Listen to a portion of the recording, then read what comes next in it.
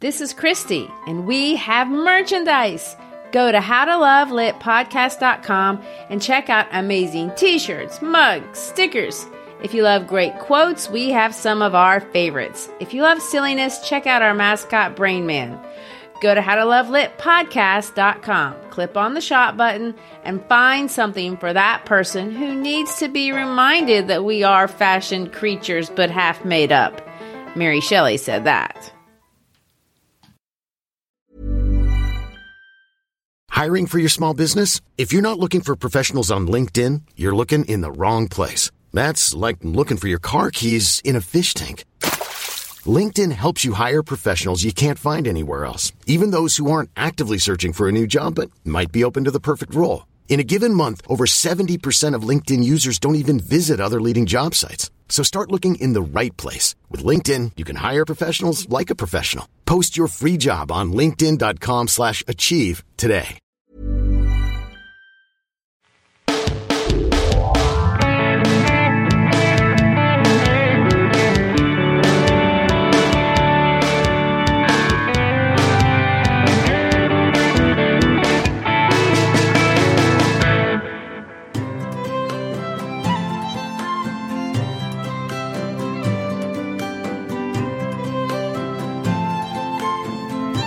Hi, I'm Christy Schreiber, and we're here to discuss books that have changed the world and have changed us. And I'm Gary Schreiber, and this is the How to Love Lit podcast. This is the third episode in our 5-part series discussing the life of Jonathan Swift, as well as the 4 voyages of his most famous character, Lemuel Gulliver. In episode 1, we discussed primarily Swift's personal life and most important relationships. Swift was first and foremost a Christian minister. He was also a product of the Enlightenment, although not in a way we would think many times. Swift questioned modernism and the capacity of human reason. And science in Swift's day was generally concerned with physics and astronomy, and Swift didn't necessarily view those disciplines as valuable to the betterment of the lives of his parishioners. For Swift, science gives us a false sense of progress, but doesn't necessarily provide a better society or better human conditions or even better humans. And I also want to point out another position of Swift's that is specific to his time period, but worth thinking about today. Swift was very cynical of wealth, and wealth that was earned really divorced or not connected from the land. And the reason for this is when you own land, you take on the responsibilities of land ownership. And this is different from when you build wealth through speculation or trade. And Swift was suspicious of how this would mold the character of the wealthy and what kind of sense of social responsibility that would bring. And it's not the same as living in a place and investing in a place. And he saw wealth made that was not grounded to actual physical land as corrupting and vulgar because it didn't inherently force social responsibilities connected to the space where you yourself occupy or any particular space on this earth. And, on one level, it seems like a dated idea, but honestly, I think it's worth revisiting as we rethink how this book applies to our world. Lots of companies claim to be socially responsible, but the decisions they make in that name, by nature of our world, have nothing to do with where they live, their families, and their communities. And I'm not saying Swift is necessarily right, but I'm not saying he's wrong. You're not saying. I'm also saying it's an interesting idea to think about, and one that I think Thomas Jefferson might have some parallel agreement with. You and your bromance with Thomas Jefferson. Well, it is interesting, but getting away from Swift's real world for a minute, let's think about our hero, Lemuel Gulliver, and his fantasy existence.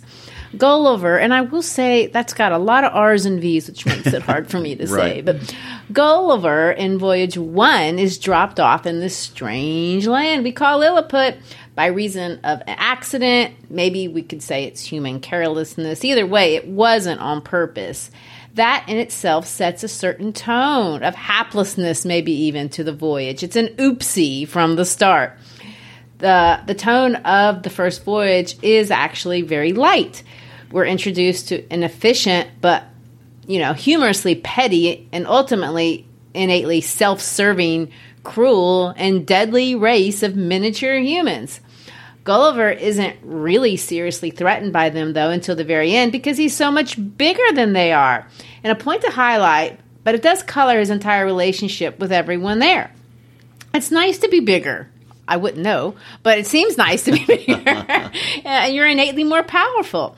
Gulliver is naive for sure, but he's also really full of goodwill the whole time. He wants to help. He's kind. He's gentle. And he's also rather boring.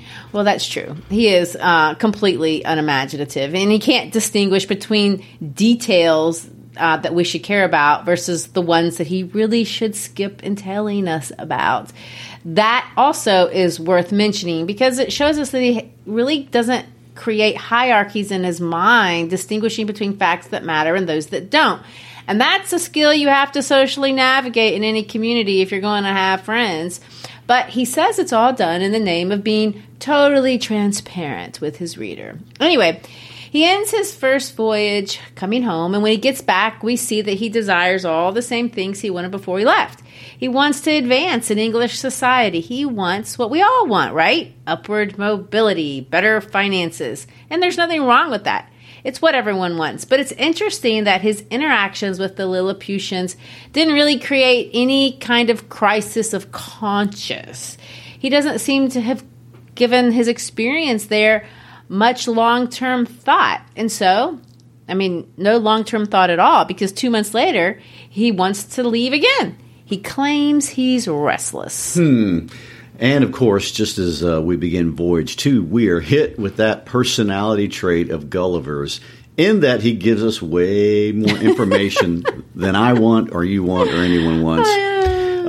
Which is an interesting feature of the writing style. So we set out again in a different direction into the sea, and if I'm following all these directions correctly, we end up in what was at that time an unexplored northwest passage today that we might identify as Alaska. But he gets there in the most indirect way imaginable. He stops by the Cape of Good Hope, which is in South Africa, as well as the Straits of Madagascar. He hits Indonesia before eventually landing 2 pages later in the Arctic Ocean by way of the Great Tartary. What a tour that was. And all of this makes him appear to definitely be observant and even intelligent, but at the same time, I don't know, he appears directionless too. He's at the very least uncomplicated and unreflective as a human being. And what is going on with all this circumnavigating the globe for no clear reason? I don't know. Unless the wandering is just a reflection of how many of us do actually navigate our world wandering. I don't know. I'm speculating. What I think is pretty clear, though, is that he is an everyman. He's above average in his intelligence, but in many ways, he's just an average guy, the kind of guy who doesn't have to question a lot of stuff philosophically. Another thing to note is that he does always brag about himself, and increasingly so, to the point that it starts to stand out more and more. It can be actually funny because, it's always funny when people brag, obviously, about themselves, unless it's annoying, and sometimes it can be both. But truly accomplished and great people rarely do that.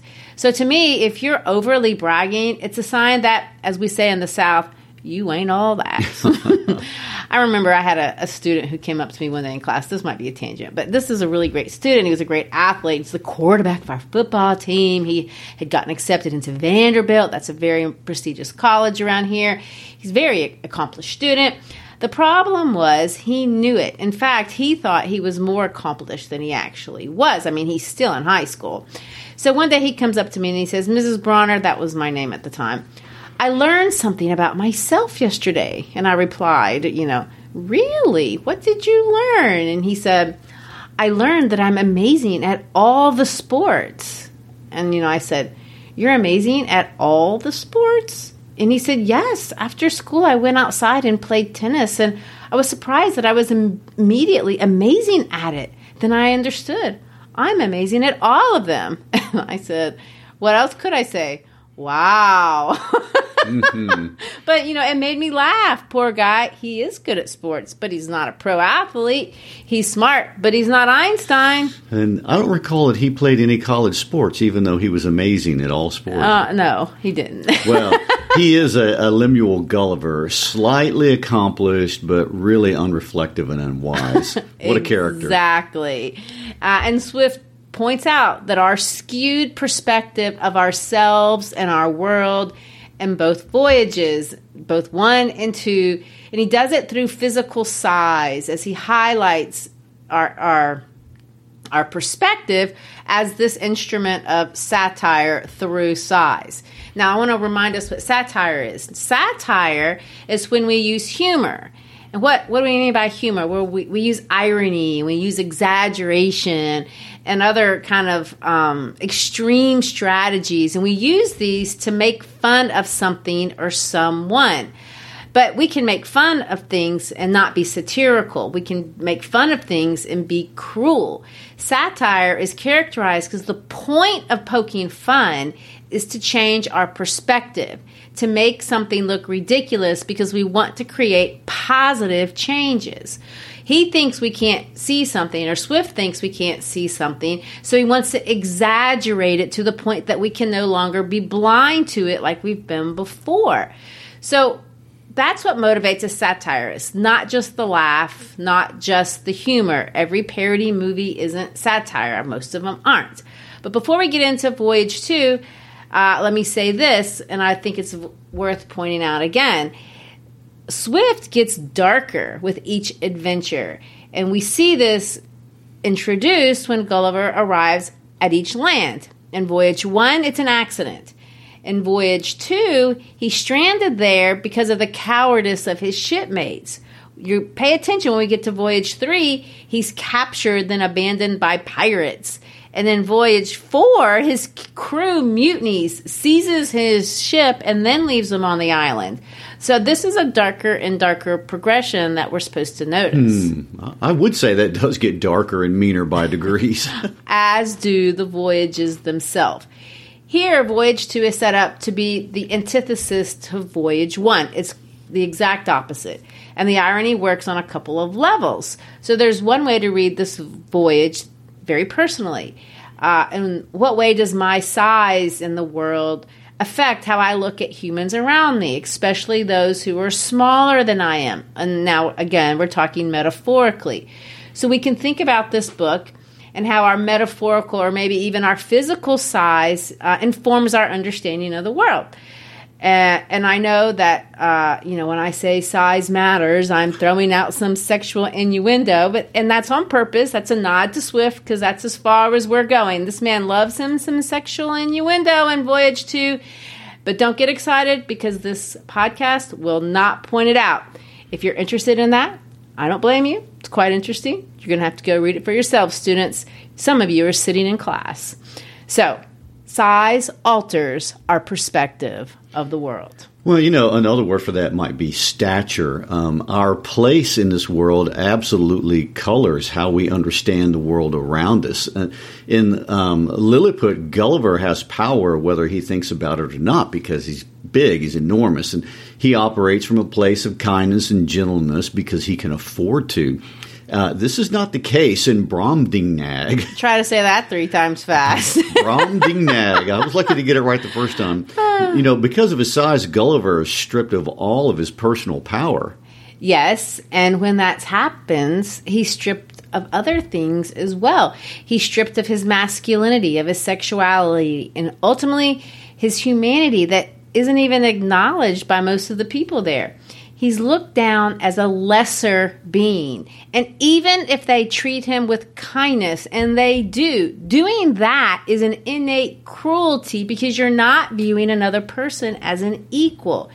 And what's more, because of how this world is structured, he can never have stature in this society. So in this case, it's literally a physical impossibility. Today, many of us complain, I don't have enough opportunity, or others may have more opportunity than I do, and that's probably true. But that's not the same as having a zero.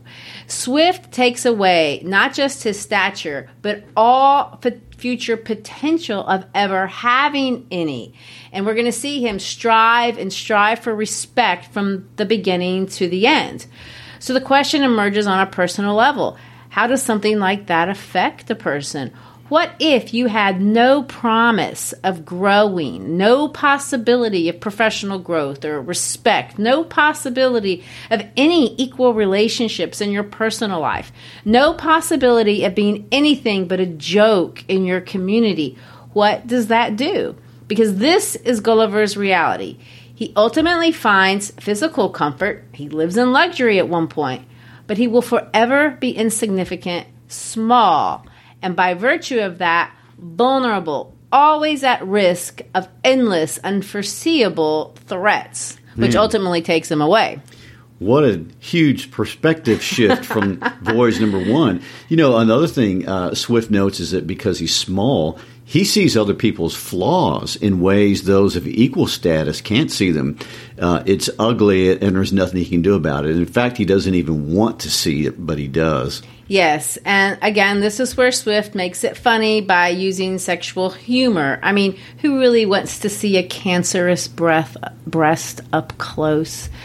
But Gulliver's world is very dangerous and it's unpredictable. In order just to survive, he has to find within himself a lot of moral courage, a lot of physical courage, and this is something he really didn't have to do in Lilliput. Life is harder. It requires more intelligence to live in a world where you are insignificant. It's easier to live if you're powerful. You know, it also requires a lot harder work and more risk-taking. You know, the only reward he ever receives for all of this hard work and courage is not dying. You know, he's never going to be a Nardak or a Duke in Brobdingnag, so, you know, there's no upward mobility. It's an interesting perspective for Swift to try to really enforce at this point. Yes, and this is the world from the lowest rung, and Swift ultimately concludes with a strange perspective that the smaller you are, the meaner you're likely to be, which as a small person, I very much resent. But it's also not Gulliver's starting place in Chapter 1, because here at the beginning in Brobdingnag in Chapter 1, he says this: human creatures are observed to be more savage and cruel in proportion to their bulk. In other words, the bigger you are, the meaner you are. Which could I expect but to be a morsel in the mouth of the first among these enormous barbarians that should happen to seize me? Undoubtedly, philosophers are in the right when they say that nothing is great or little otherwise than by comparison. But is that true? You know, we really don't get a straight answer on this.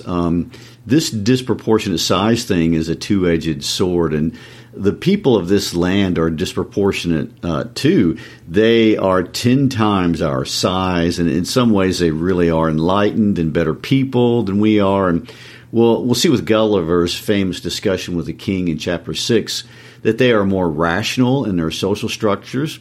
They seem to have a higher sense of personal morality. They don't war with each other. Their laws are simple and less corrupt. And, you know, they don't eat Gulliver. Thankfully. Yeah. In fact, let me read how they pick him up.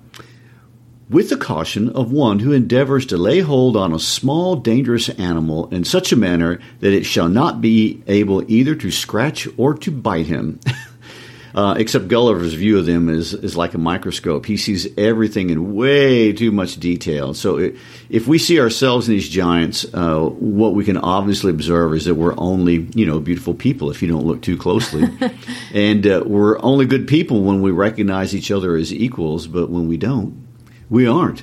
And I only bring this up because as a historical curiosity, the microscope was something that was new to emerge during Swift's time period and would have been very much on his mind. And here in this story, Gulliver is a microscope. So are you saying that it was invented during this period? Oh, no. Two Dutch inventors invented it back in 1590. But, as with all technology and inventions at first, they're not accessible normally except to maybe the scientific community. And what's interesting about the microscopes during Swift's lifetime is that they eventually became easy to afford and very common, a lot like cell phones of today. And in the beginning, only tech people had them, then only rich people had them, then everyone got one. That's the same thing with microscopes in the 17th century. And during Swift's life, they were popular with women. They were actually a fad. And this irked a few male scientists to no end. Specifically, Robert Hooke, who built his wealth and reputation at the end of the 17th century by being the first person to visualize a microorganism through a microscope, and that was a big deal. And Hooke claimed, and this is an obvious untruth, but I'm sure he believed it, that by the help of microscopes, there is nothing so small as to escape our inquiry. Anyway, over time, microscopes actually became kind of recreational. They were affordable, they were portable, they were fun. Women were buying what they called pocket microscopes. And in one of Swift's letters to Stella, he says this: "I doubt it will cost me 30 shillings for a microscope." And then he goes on to describe it like I might do if I were buying you something you couldn't see. So he says, "Shall I buy it or no? 'Tis not the great bulky ones, nor the common little ones, to impale a louse, saving your presence, upon a needle's point, but of a more exact sort, and clearer to the sight, with all its equipage, and a little trunk that you may carry in your pocket. Tell me, sir, should I buy it or not for you?" I wish we had Stella's response. I bet she said, "Of course." Well, I want to give him kudos for using the word equipage. I know, it's cute, but did they really look at lice? That's Oh, yes, they did. You know why? because they're cute. Because they have, yes, exactly. They were the new pet. There's a lot of records of people looking at lice. Lice were a common problem, and I can only imagine that they were interested in those little buggers and putting them under the microscope. Oh, gross. Well, like I said, there are a lot of layers to Swift, but let's get back to Brobdingnag. If we compare part 1 and 2 just broadly, not microscopically, a few differences are obvious. Voyage 1 has 2 countries. Voyage 2 just has 1. Lilliput has a bad king, and the people are malicious. Brobdingnag has a good king, and the society is much less aggressive. In Voyage 1, Gulliver does stuff. He's powerful. In Voyage 2, things are done to Gulliver. He's powerless. In Voyage 1, Gulliver wants to make peace. In Voyage 2, he wants to make war, and he offers the king gunpowder as a way to gain status. And, of course, there's the ending. In Voyage 1, Gulliver leaves on his own terms. In Voyage 2, we'll see he's taken away by a bird with no control at all. Did you just give away the story? Well, to be honest, there's not much of a plot line in Voyage 2, and that may be why it's not one of the more popular voyages. We're basically observing and taking notes on a society that is bigger than ours, better than ours, less corrupt, the institutions are simpler. But one of Swift's points is that even though society is better here at the institutional level, that doesn't necessarily mean that people are better by being bigger.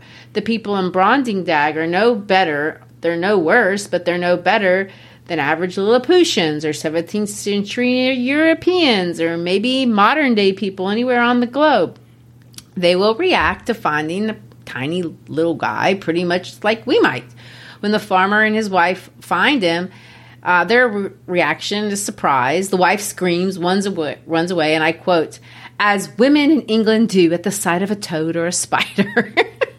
After dinner, they give Gulliver to their 1-year-old child, and he proceeds to put Gulliver in his mouth, just like our babies would. Of course, again, this is our first boob joke of the chapter, because the nurse pulls out a breast that's 6 feet large for the baby to nurse, and Gulliver describes it in vivid microscopic detail. I guess that's a nod to all of the microscope obsessed girls around. But anyway, they treat Gulliver kindly, but they objectify him immediately. And when they do that, they dehumanize him. And that is what Gulliver hates more than anything. Well, it's what all of us hate. If we can't have our humanity, then nothing else matters. Well, I get it. I mean, I remember never looking my age when I was a kid, and every once in a while someone would come over and pat me on the head. I hated that. I can still cringe. Well, by chapter 2, Gulliver has been given to the farmer's 9-year-old daughter, Glumdalglitch, which translates into being little nurse, but, she's 40 feet tall. Well, and let me point out, she gives Gulliver a name, Grildrig. And this name is another example of Swift amusing himself with endless wordplay. Because if you say Grildrig fast enough over and over again, it's supposed to sound like girl thing. So Gulliver in Voyage 2 is a girl thing. He's a doll. He's a toy. I know we could get into discussion of misogyny in the text, and there's tons of articles that do that, but no. There's no question that Swift for his day holds women in high regard, and that's not the point we want to make. But there's also no question that women in his society were definitely lower than men. So being a girl thing, a Grildrig, would not be something any man would ever want. Swift mocks women on equal terms with mocking men, for sure, and I don't know. It's fair play. For Swift, women are not protected species. They're fair game, and we can see this with some of the humor in the text. Well, and we see the good farmer does what we all do. When we view others as things lesser than ourselves, he exploits them. He doesn't even think about it. He doesn't see treating Gulliver as the same as everyone else, and Gulliver isn't the same. He's lesser. When he realizes people will pay to see him, he takes Gulliver on the road. And Gulliver performs 10 times a day, and everyone loves this act. And Gulliver's learned to talk, and people love that. He's a sensation. In some ways, it kind of reminds me how Elvis Presley's manager treated him, put him on the road until he couldn't do it anymore. Well, yeah, except Elvis loved it. I'm not sure Gulliver's having any fun. Well, true, there is that. And Gulliver works to the point that the farmer thinks he's going to die. And the queen wants to buy him anyway, so Gulliver is sold for 1,000 pieces of gold. Now, let me add, Swift hated slavery in all of its forms. And Gulliver is a slave, even if he's going to be living in a palace and being tended to by a nurse. The queen observed my coldness, and when the farmer was gone out of the apartment, asked me for the reason. I made bold to tell her majesty that I owed no other obligation to my late master than his not dashing out the brains of a poor harmless creature found by chance in his field, which obligation was ample recompense for the gain he had made in showing me through half the kingdom, and the price he now had sold me for, that the life I had since led was laborious enough to kill an animal of 10 times my strength, that my health was much impaired by the continual drudgery of entertaining the rabble every hour of the day, and that if my master had not thought my life in danger, Her Majesty would not have gotten so cheap a bargain. But as I was out of fear of being ill-treated under the protection of so great and good an empress, the ornament of nature, the darling of the world, the delight of the subjects, the phoenix of the creations, he sounds like a Lilliputian. So I hoped my late master's apprehensions would appear to be groundless, for I already found my spirits to revive by the influence of her most august presence. Well, I want to note that a lot of what we see in these chapters between Gulliver being found and his conversation with the king in chapter 6 is really about personal identity, which I think is a great point of view to take on this. When we get to the chapters with the king, it's blatantly political, but before then there is a lot here about stature and identity, and Gulliver has been totally stripped of his identity and therefore his self-esteem. And you already pointed out that the 1-year-old put him in his mouth, and he's been given to a 9-year-old girl as a toy. Also that he's forced to perform on command, but it goes on and on and on. He's purchased by the queen for her amusement. He's going shopping with the ladies, being carried around in a box from store to store.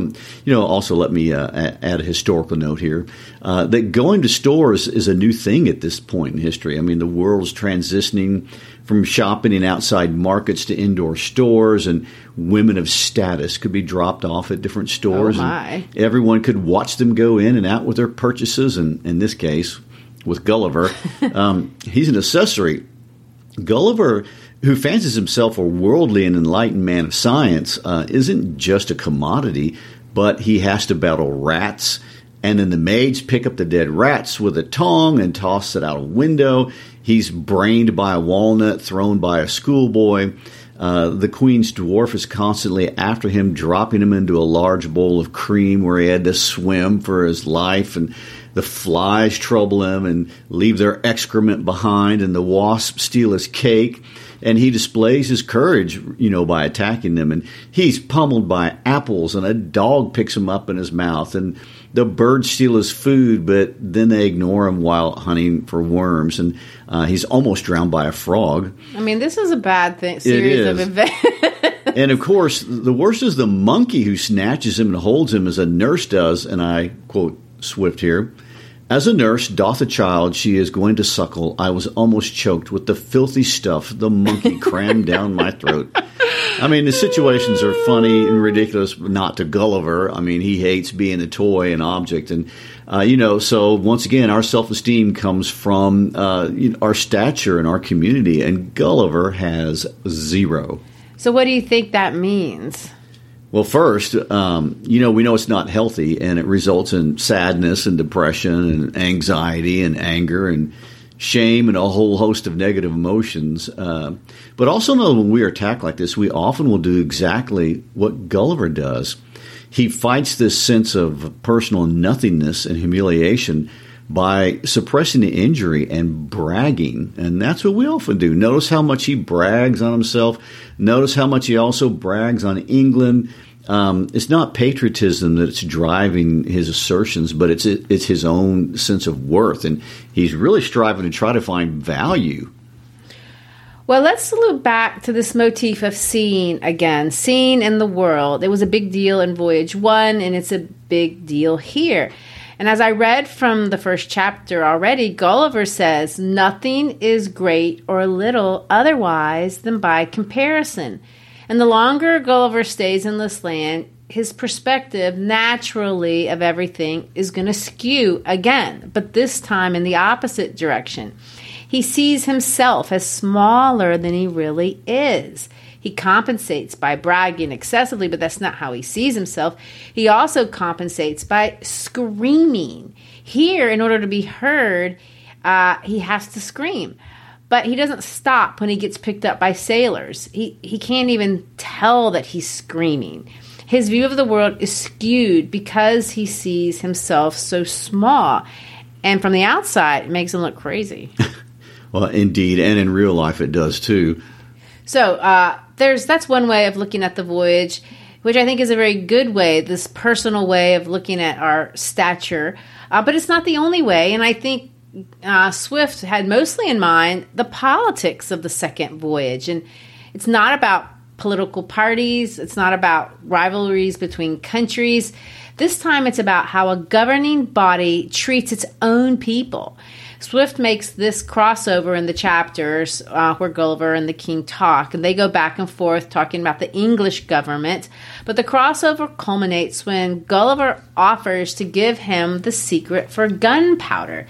This is an interesting use of a satirical technique that we call defamiliarization. In other words, you describe something that's actually familiar, but you defamiliarize it. You make it sound unfamiliar to the point that we can figure it out what it is, but you make it sound ridiculous. And in this case, Swift wants to highlight our fascination with warfare and our love of gunpowder. In hopes to ingratiate myself farther into His Majesty's favor, I told him of an invention discovered between 300 and 400 years ago to make a certain powder into a heap of which the smallest spark of fire falling would kindle the whole in a moment, although it were as big as a mountain, and make it all fly up in the air together with a noise and agitation greater than thunder. That a proper quantity of this powder rammed into a hollow tube of brass or iron, according to its bigness, would drive a ball of iron or lead with such violence and speed that nothing else was able to sustain its force, that the largest balls thus discharged would not only destroy whole ranks of an army at once, but batter the strongest walls of the ground, sink down ships with 1,000 men in each to the bottom of the sea, and when linked together by a chain, would cut through masts and rigging, divide hundreds of bodies in the middle, and lay all those waste before them. That we often put this powder into large hollow balls of iron and discharge them by an engine into some city we were besieging, which would rip up the pavements, tear the houses to pieces, burst and throw splinters on every side, dashing out the brains of all who came near. That I knew the ingredients very well, which were cheap and common. I understood the manner of compounding them, and could direct his workmen how to make these tubes of a size proportional to all other things in His Majesty's kingdom, and the largest need not be above 100 feet long, 20 or 30 of which tubes, charged with the proper quantity of powder and balls, would batter down the walls of the strongest town in his dominions, and in a few hours destroy the whole metropolis, if ever it should pretend to dispute his absolute commands. This I humbly offer to His Majesty as a small tribute of acknowledgment in return for so many marks that I had received of his royal favor and protection. Well, of course, we all know what he's talking about. He's talking about war. He's talking about violence, gun violence, bombs. And it's terrible. And what he's saying is absolutely true. And you're supposed to think, why would anyone want to do that?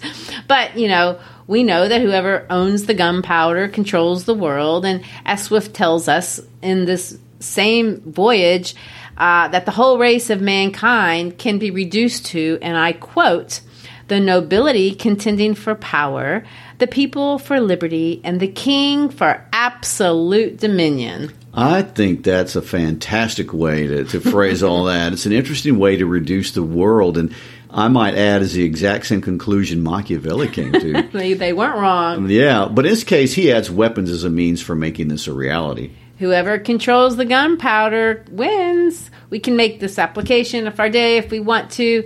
But going back to history, let's understand the historical context that would make Swift say something like this. Well, there are a lot of different things we can talk about. But first, the conditions of Ireland during the time Swift was dean in Dublin were not good if you were Irish. And of course, Swift is not ethnically Irish. He was born and he lived in Ireland, but he's ethnically English. And by religion, he's Anglican. He was also well paid, but this was not what he saw when he walked out the door of his church. The world of the Irish was appalling. Thousands of men and women and children suffered homelessness because of crop failures and rising prices and unemployment and, many restrictions imposed by the British government. The government was exploitative and controlling, and one man who Swift held responsible and could not stand was Prime Minister Robert Walpole, or Flimnap from Voyage 1. Swift wasn't the only one to hate that guy. Most everyone in Great Britain did, by the way. He was incredibly corrupt. He lived above the law. He didn't live by the ethics he demanded of others, or even the moral standards of his day. And he was openly promiscuous, sleeping with all kinds of women, and he didn't even conceal his behavior. He was married but had a public mistress. He did marry one of his mistresses, but he had others and had children with them. And, in fact, openly he had at least 3 illegitimate children and one whose mother was never publicly identified. And, this flagrant assault on public standards was insulting in itself. But if he had been an ethical administrator, maybe people would have let that go. But he wasn't. I mean, he notoriously sacrificed the public good for his own personal wealth and desire for power. And, one contemporary has called him a monster of corruption. Jonathan Swift wrote a poem about him. I want to read it because it's kind of funny. But he says this: with favor and fortune fastidiously blessed, he's loud in a laugh, he's coarse in his jest. A favor and fortune, unmerited vain, a sharper in trifles, a dupe in the main, of virtue and worth by profession a giber, of juries and sentence the bully and briber. And the name of that poem, the character of Sir Robert Walpole.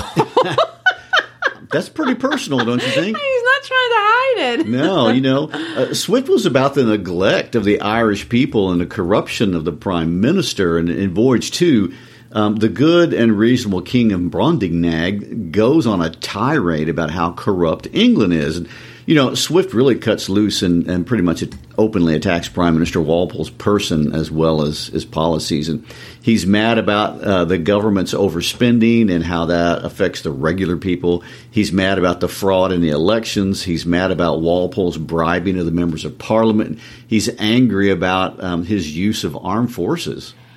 Well, if we're going to look at the broad theme here, he sees the governing class manipulating laws that were originally intended to be good, but they use them to do things that are self-serving. They manipulate the originally intent to justify what they want. And one way they can do this is they make the laws so long and convoluted no one can read or understand them. And so one thing that he says there about Brobdingnag is that in their country, no law can be longer than the 20 letters of the alphabet. I wish we had that. Because that's not how most legislators write things. Swift attacked the practice of the long and laborious and confusing laws. And he says, and I quote, "Nature was degenerative in these latter declining ages of the world and can now produce only small abortive births in comparison of those in ancient times." He said it was very reasonable to think that not only that the species of men were originally much larger, but they also must have been giants in former ages, which, as it is asserted by history and tradition, it hath been confirmed by huge bones and skulls casually dug up in several parts of the kingdom, far exceeding the common dwindling of men in our days. He argued that the very laws of nature absolutely required we should have been made in the beginning of a size more large and robust, not so liable to destruction from every little accident of a tile falling from a house or a stone. For this way of reasoning, the author drew several moral applications useful in the conduct of life. So, there he goes. He's attacking short people again. Except, obviously, he's being metaphorical. It's metaphorical, and the king's conclusions are really Swift's conclusions on the state of affairs in his own home country. Yeah, I think this is the passage that everybody knows from section 2. This is the end of his conclusions. "My little friend Grildrig, you have made a most admirable panegyric upon your country. You have clearly proved that ignorance, idleness, and vice are the proper ingredients for qualifying a legislator, that laws are best explained, interpreted, and applied by those whose interests and abilities lie in perverting, confounding, and eluding them. I observe among you some lines of an institution which in its original might have been tolerable, but these half erased and the whole wholly blurred and blotted by corruptions.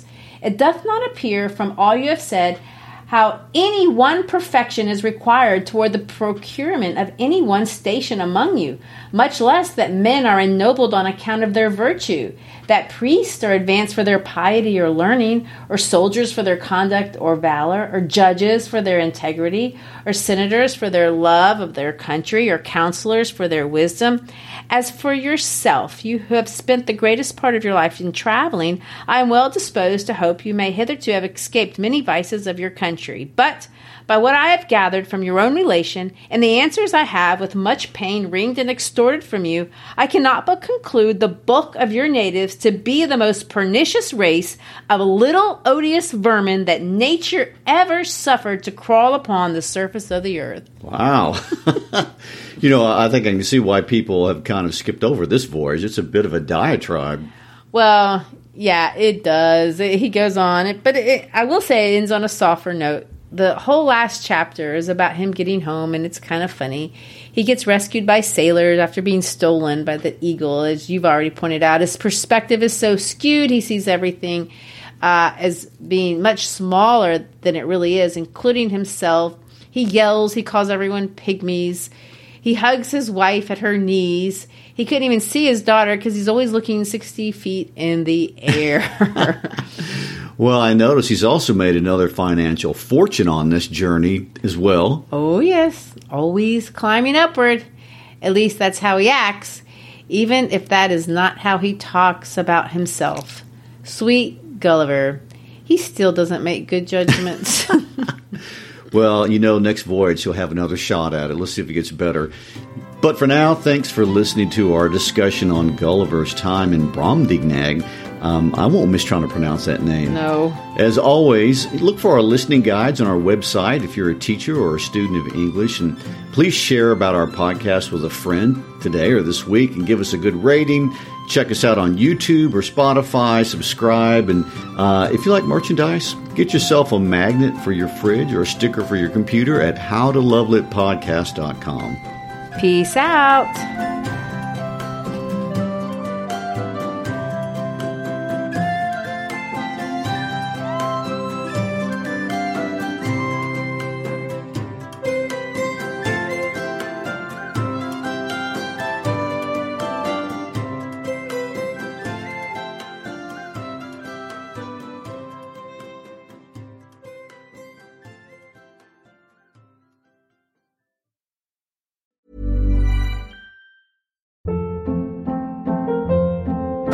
Hold up. What was that? Boring. No flavor. That was as bad as those leftovers you ate all week. Keke Palmer here, and it's time to say hello to something fresh and guilt-free. Hello Fresh. Jazz up dinner with pecan-crusted chicken or garlic butter shrimp scampi. Now that's music to my mouth. Hello Fresh. Let's get this dinner party started. Discover all the delicious possibilities at HelloFresh.com.